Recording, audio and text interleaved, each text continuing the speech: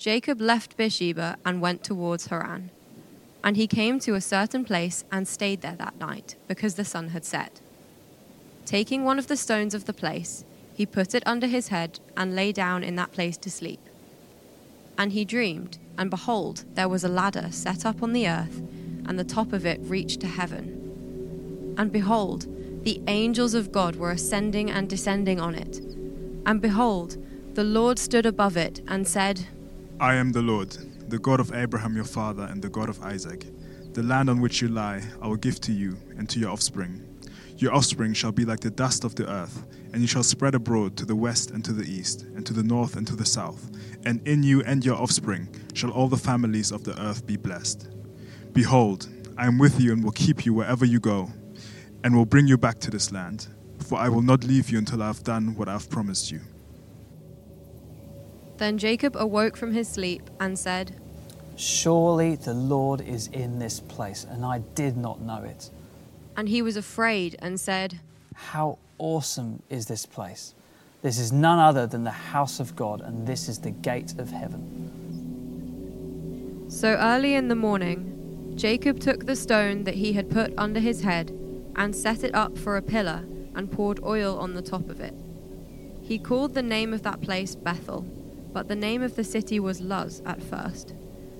Then Jacob made a vow, saying, If God will be with me and will keep me in this way that I go, and will give me bread to eat and clothing to wear, so that I can come again to my father's house in peace, then the Lord shall be my God, and this stone which I have set up for a pillar shall be God's house. And of all that you give me, I will give a full tenth to you.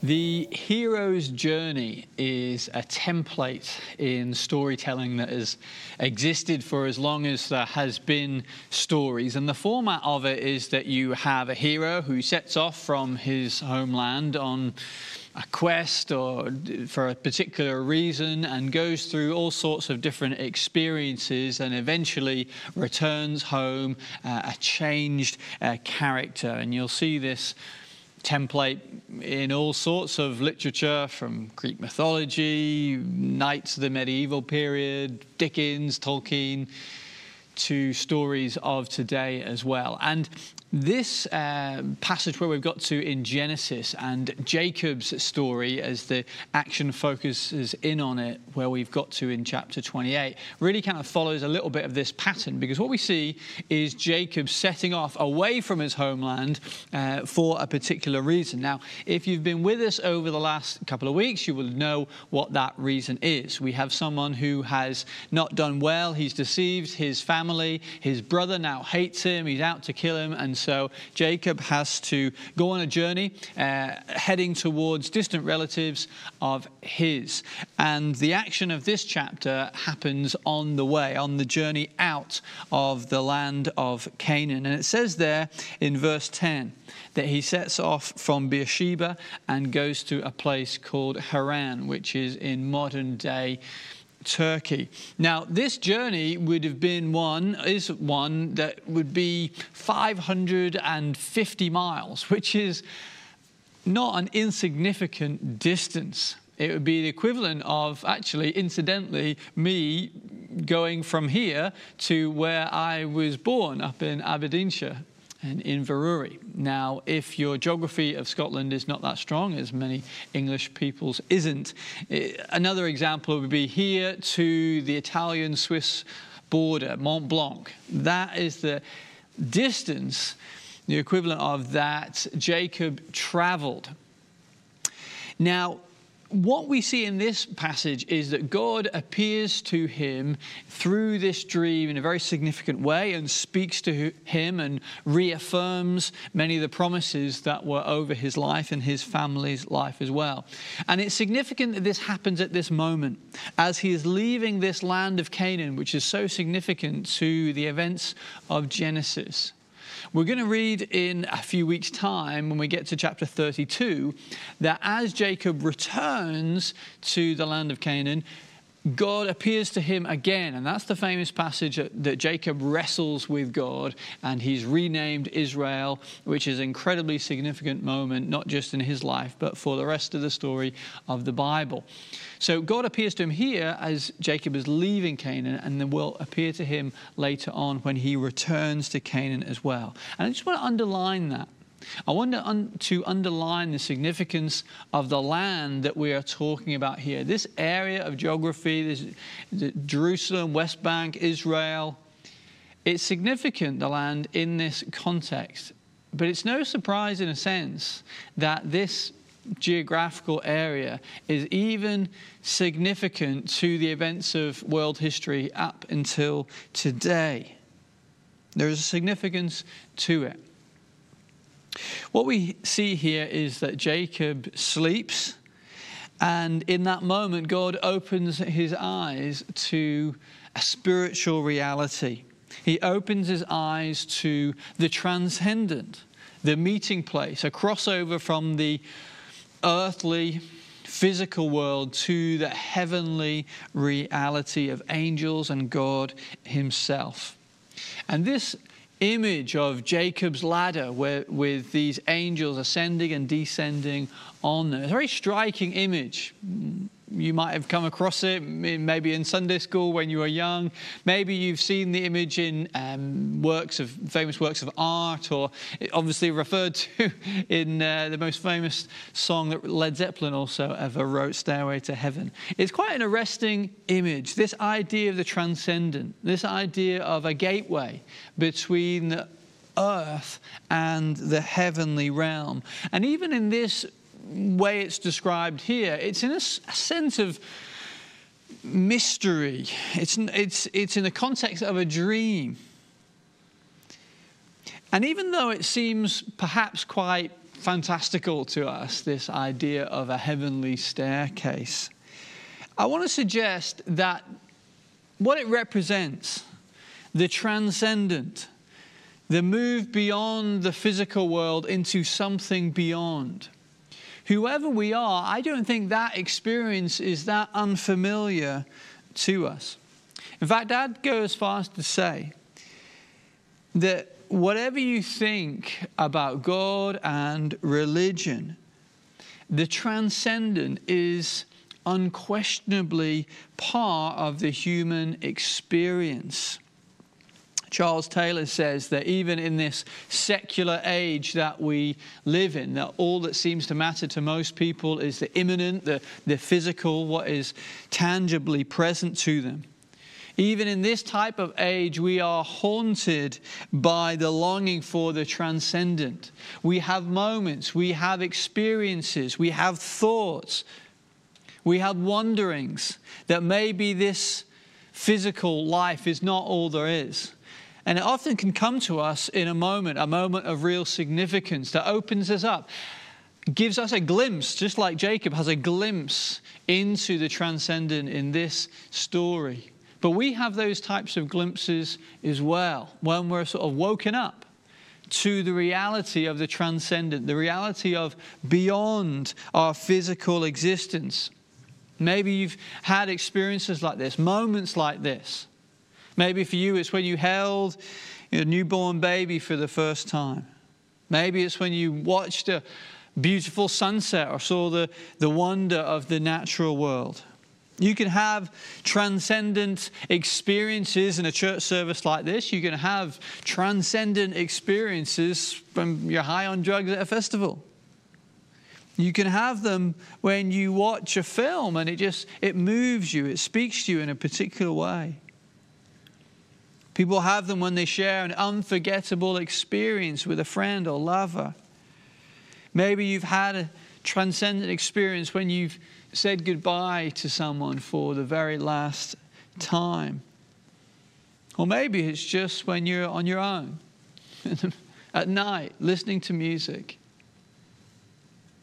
We have moments that transport us beyond the physical. It feels like we get a glimpse of something more. There must be something more, a window into the spiritual realm that maybe we didn't consider in the day to day. And I think this experience is very common for people of all different religions or none. But what do we do with them? How do we make sense of them?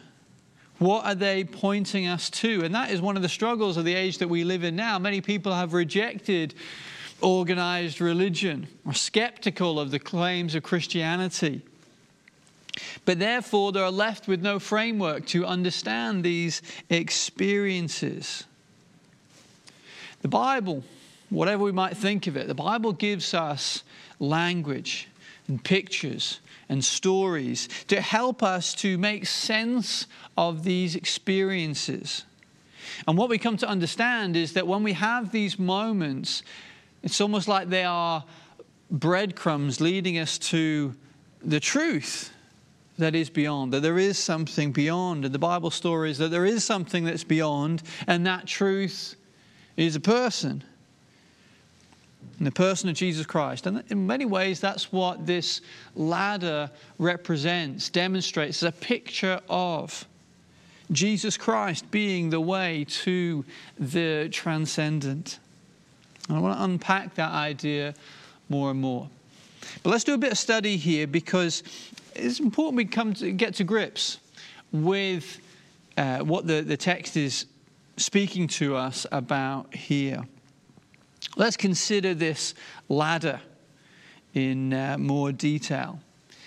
It's helpful to understand this by referring back to something that I actually preached on last year. When we were in Genesis before, when we were in chapter 11, we talked about the famous story of the Tower of Babel. And if you read the text as we just have, if you remember that story, you might see some parallels, some similarities between these two passages. And I want to point them out to you because they are significant to understand what's going on here. In verse 12 of what we've written, this staircase, this ladder, it's not quite clear which is the best English word to use, but you get the idea. Top reached the heavens, it says. In chapter 11, verse 4, when it's talking about the Tower of Babel, this tower, it uses a similar phrase. The top reached up to the heavens. We've just read how the angels were ascending and descending on this staircase. And the whole point of the Tower of Babel, if you remember, is that the people were trying to make a name for themselves. That's what they said. They were trying to earn their way up and show how great they were. And it was actually, in many ways, an affront to God. They were making a name they were trying to ascend. That's what it was all about. Now, you may also remember me talking about the most likely type of building that this tower was in the Tower of Babel. It was something called a ziggurat, which is a tower, but it's a sort of like temple tower. And it was thought to be a meeting place of the earthly and the divine. So the structure had spiritual significance to it. And as I've said, it was an affront to God, really. And that's why God cast the people down and scattered them. Now, Jacob, in his experience of this ladder that he sees, he uses the same type of language to describe what it is. He calls the place Bethel. Says that in verse 17 there, and he says, this is the house of God. Bethel, house of God. Talking about this temple type idea. And then he also says, this is the gate of heaven. Now, going back to Babel, the name Babel is to do with confusion. It means that they're confused. And because God confused our language and scattered them. But it says it's known that the people themselves called the place Bab Eli, which means gate of God. And that's the root that we get the name Babylon. And that's the connection. And that's what it means, the gate of God. So again, we see another parallel here. And finally, as I've already said, what Babel was all about was the people trying to make a name for themselves. And here in this passage, with this staircase, this ladder, God descends and he speaks to Jacob and says, actually, I'm going to make a name out of you, your family, your descendants. I'm giving you my promise that I will multiply them and bless them and everything like that. So I want to show that connection here, because when we see and read about this Jacob's ladder, it's not a random thing. It's actually picking up on an idea that is a repeated motif through the Old Testament, this idea of the gateway to God. Now it's clear from Jacob's response that he doesn't quite see the significance of what is going on here. His response that we've just read is fairly lukewarm in a sense. He recognizes God being at work here, and that's why he calls it Bethel. But it also says in verse 17, he's afraid, he's unsure. He consecrates this stone, he pours some oil out on it, but that's not quite the same as what he does later when he really meets with God in chapter 32, which is he builds an altar.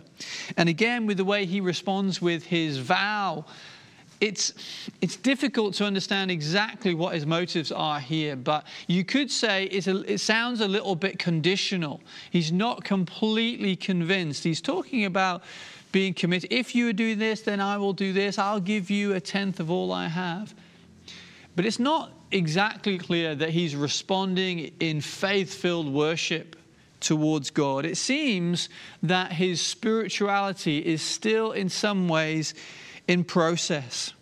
Again, if we think of it in terms of the hero's journey, he's on the way out. He's beginning something, but he's not the changed person that he will be on the way back.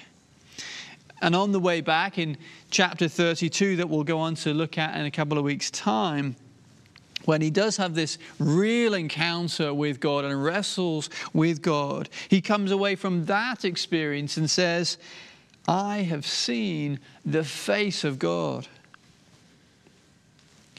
At this moment, it's like his spirituality is in process. He knows something of the spiritual, something of the truth about God, but he's not sure. He's not quite all in yet. Perhaps he's had this, transcendent experience, but doesn't really know what to do with it. Maybe that's similar to how you would describe your journey right now. Maybe your spirituality is in process. You've known enough through life that you think, oh, God, or something must be there beyond just the physical. But how do we understand it? How could anyone get to a place like Jacob gets to later on where he says, I've seen the face of God? Well, Jacob gets this glimpse of this spirituality, this gateway. And what we're going to see is that this ladder points us to the fact that there is a way to the transcendent, that God has made a way for us to know him. And so in all these things, they point us to Jesus. And they point us to what the gospel, the good news of Jesus is all about. Because through his incarnation, God is the one who descended in the person of Jesus Christ. And through his saving work, he also enables us to ascend to God. Jesus Christ is what Jacob's ladder is all about. Jesus Christ is the gateway to God. Now, that's what I want to take the rest of the time today to unpack with us. Firstly, God descends to us. When we consider this story of Jacob's ladder, maybe a standout feature or something that take you by surprise is we have the presence of angels. And in my preparation of this message this week, I took some time I thought, it'd be helpful to explain angels, what the Bible has to say about them. And then I thought, no, let's not bother with that. Because although they might be interesting to consider, they're really not the most significant thing that is going on here. The most important thing that I want to draw our attention to here is that God reveals himself in personal terms to Jacob. Verse 14, he says, I am the Lord, the God of Abraham, your father, and the God of Isaac. God is appealing to Jacob in personal terms. He said, I am the God of your fathers. By implication, I'm your God. Such condescension here. He's meeting Jacob on his terms. And I want to dwell on this for a moment, because I think we lose sometimes how significant this is, how crazy this is that God would speak to anyone in a personal way. You see, we live in a culture that is such inflated sense of self. You know, you speak to someone in a city like ours and you tell them, you know, God loves you. And probably they're thinking, well, why wouldn't God love me? I'm lovely. I'm a lovely person. It's God's job to love us. It almost like it deflects off people. And I think even as Christians, we can become so over-familiar with this idea that we could have a personal relationship with God. Let's sometimes it's healthy to remind ourselves just how insignificant we are. Why would God want to spend any time or speak to us in a personal way at all? Because in the scale of the universe, you are nothing. How small you are. You know, if someone was to write a history of what happened in this country this year, let me break it to you, you're not getting mentioned. You know, you could, even if the focus was on people that have your job role across the country, you're probably not going to be mentioned. There's other people that are going to be more significant than you. You know, if someone was to write a book about this city or the part of the city that you live in, or perhaps even the street that you live on, you're probably not going to get much more than a few lines. You'd probably just be in the index, other people that lived on this street. You know, when you're dead, your great-grandchildren, they're not going to know anything about you. I mean, do you know anything about your great-grandparents? We don't bother to find that stuff out. We're not even that really interested. Unless there is a BBC camera crew following someone around, no one is bothering to look up who their ancestors really were, unless they have too much time on their hands. We're not really interested. And yet, God is interested. God descends. God seems to be interested in stupid, foolish, insignificant people like Jacob. Wow. God speaks to Jacob in a personal way. And what does he say to him? He says, I'm with you. I won't forsake you. I won't leave you. Who does that remind us of? Jesus. God stepped down into human history. He lived a perfect life as a man on this earth. He died on the cross for sin. He rose again on the third day, and then he said to his disciples, behold, I'm with you. I'll not forsake you. I will not leave you. You and I, we are nobodies. But the wonder of the gospel is that God has descended so that we can know him.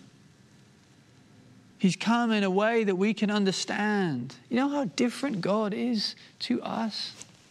And yet he's come, he's descended as a human being so that we can understand, we can have a personal relationship with him. God descends. That's what this passage is about. But also, we see that this ladder goes two ways. There's the descending and an ascending as well.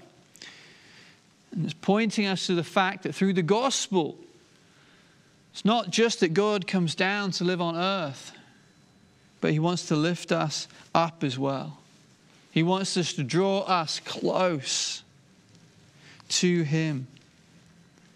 You see, God descends to us. He comes proximate to us. But how do we know him? How do we walk through this gateway to actually step into the spiritual reality of eternity? To actually know God? How do we get there? You see, all the way through the Old Testament, as I've said, where it's Babel, where it's this Jacob's ladder incident, other places in the Old Testament, we have this idea that there is a gateway to God. There is a way to go through to where God is. And at many different times, God speaks to different people and interacts with different people and does certain miracles. But it's not quite clear, how do we have this relationship with God? And even in the Old Testament, their idea, the way it's presented of what happens when we die, it's not that clear. How do we get to God? How do we walk through this gateway to know him? To actually know God? The Old Testament is not that clear. And that takes us to the New Testament. And that takes us to Jesus Christ. John 10, verse 9. Jesus appears on the scene. And what does he say? I am the gate. Those who come in through me will be saved. He's the one that we've been waiting for. The transcendent experiences have given us this inclination that there is something beyond, but how do we get there? How do we get to heaven? How do we get to God? How do we get saved? How do we get free from the brokenness of this life? Jesus comes on the scene and says, I am the gate. Those who come in through me will be saved. They will come and go freely and will find good pastures. You see, even though God descended and spoke to Jacob, it wasn't enough. Even though Jesus has been incarnate on the earth, it's not enough. No, actually, we don't just need God to come and be near to us. We need a Savior.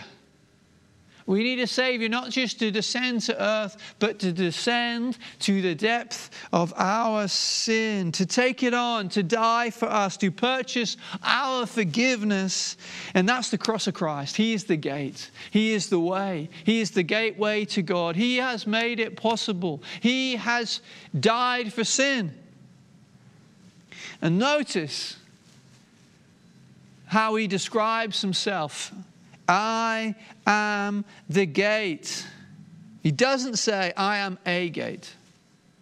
He is the only way. Let me underline that. If you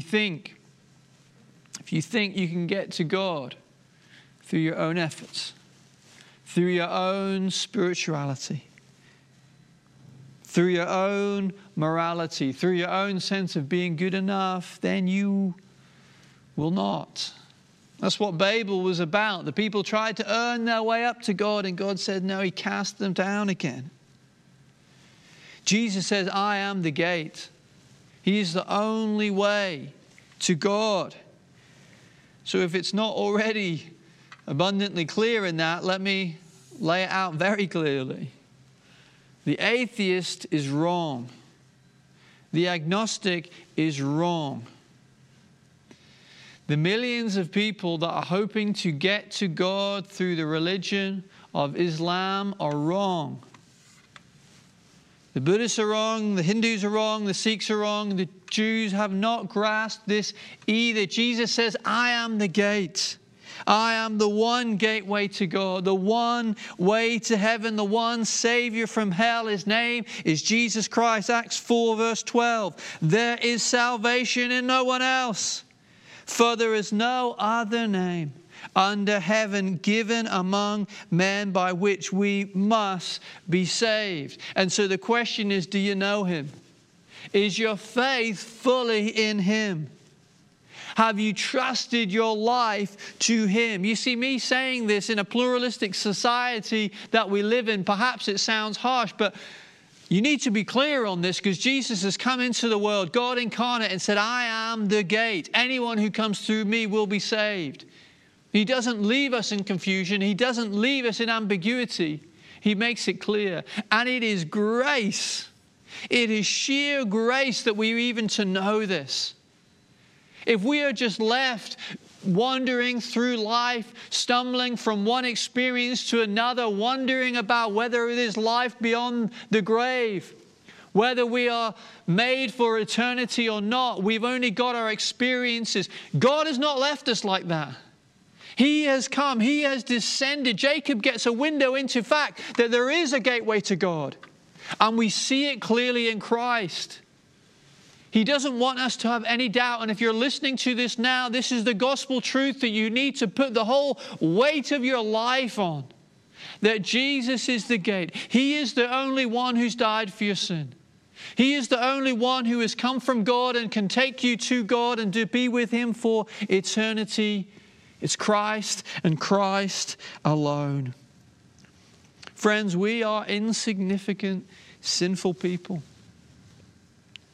History will not remember us, but Jesus Christ has come to save us, to die for us, to bring us into eternity with Him.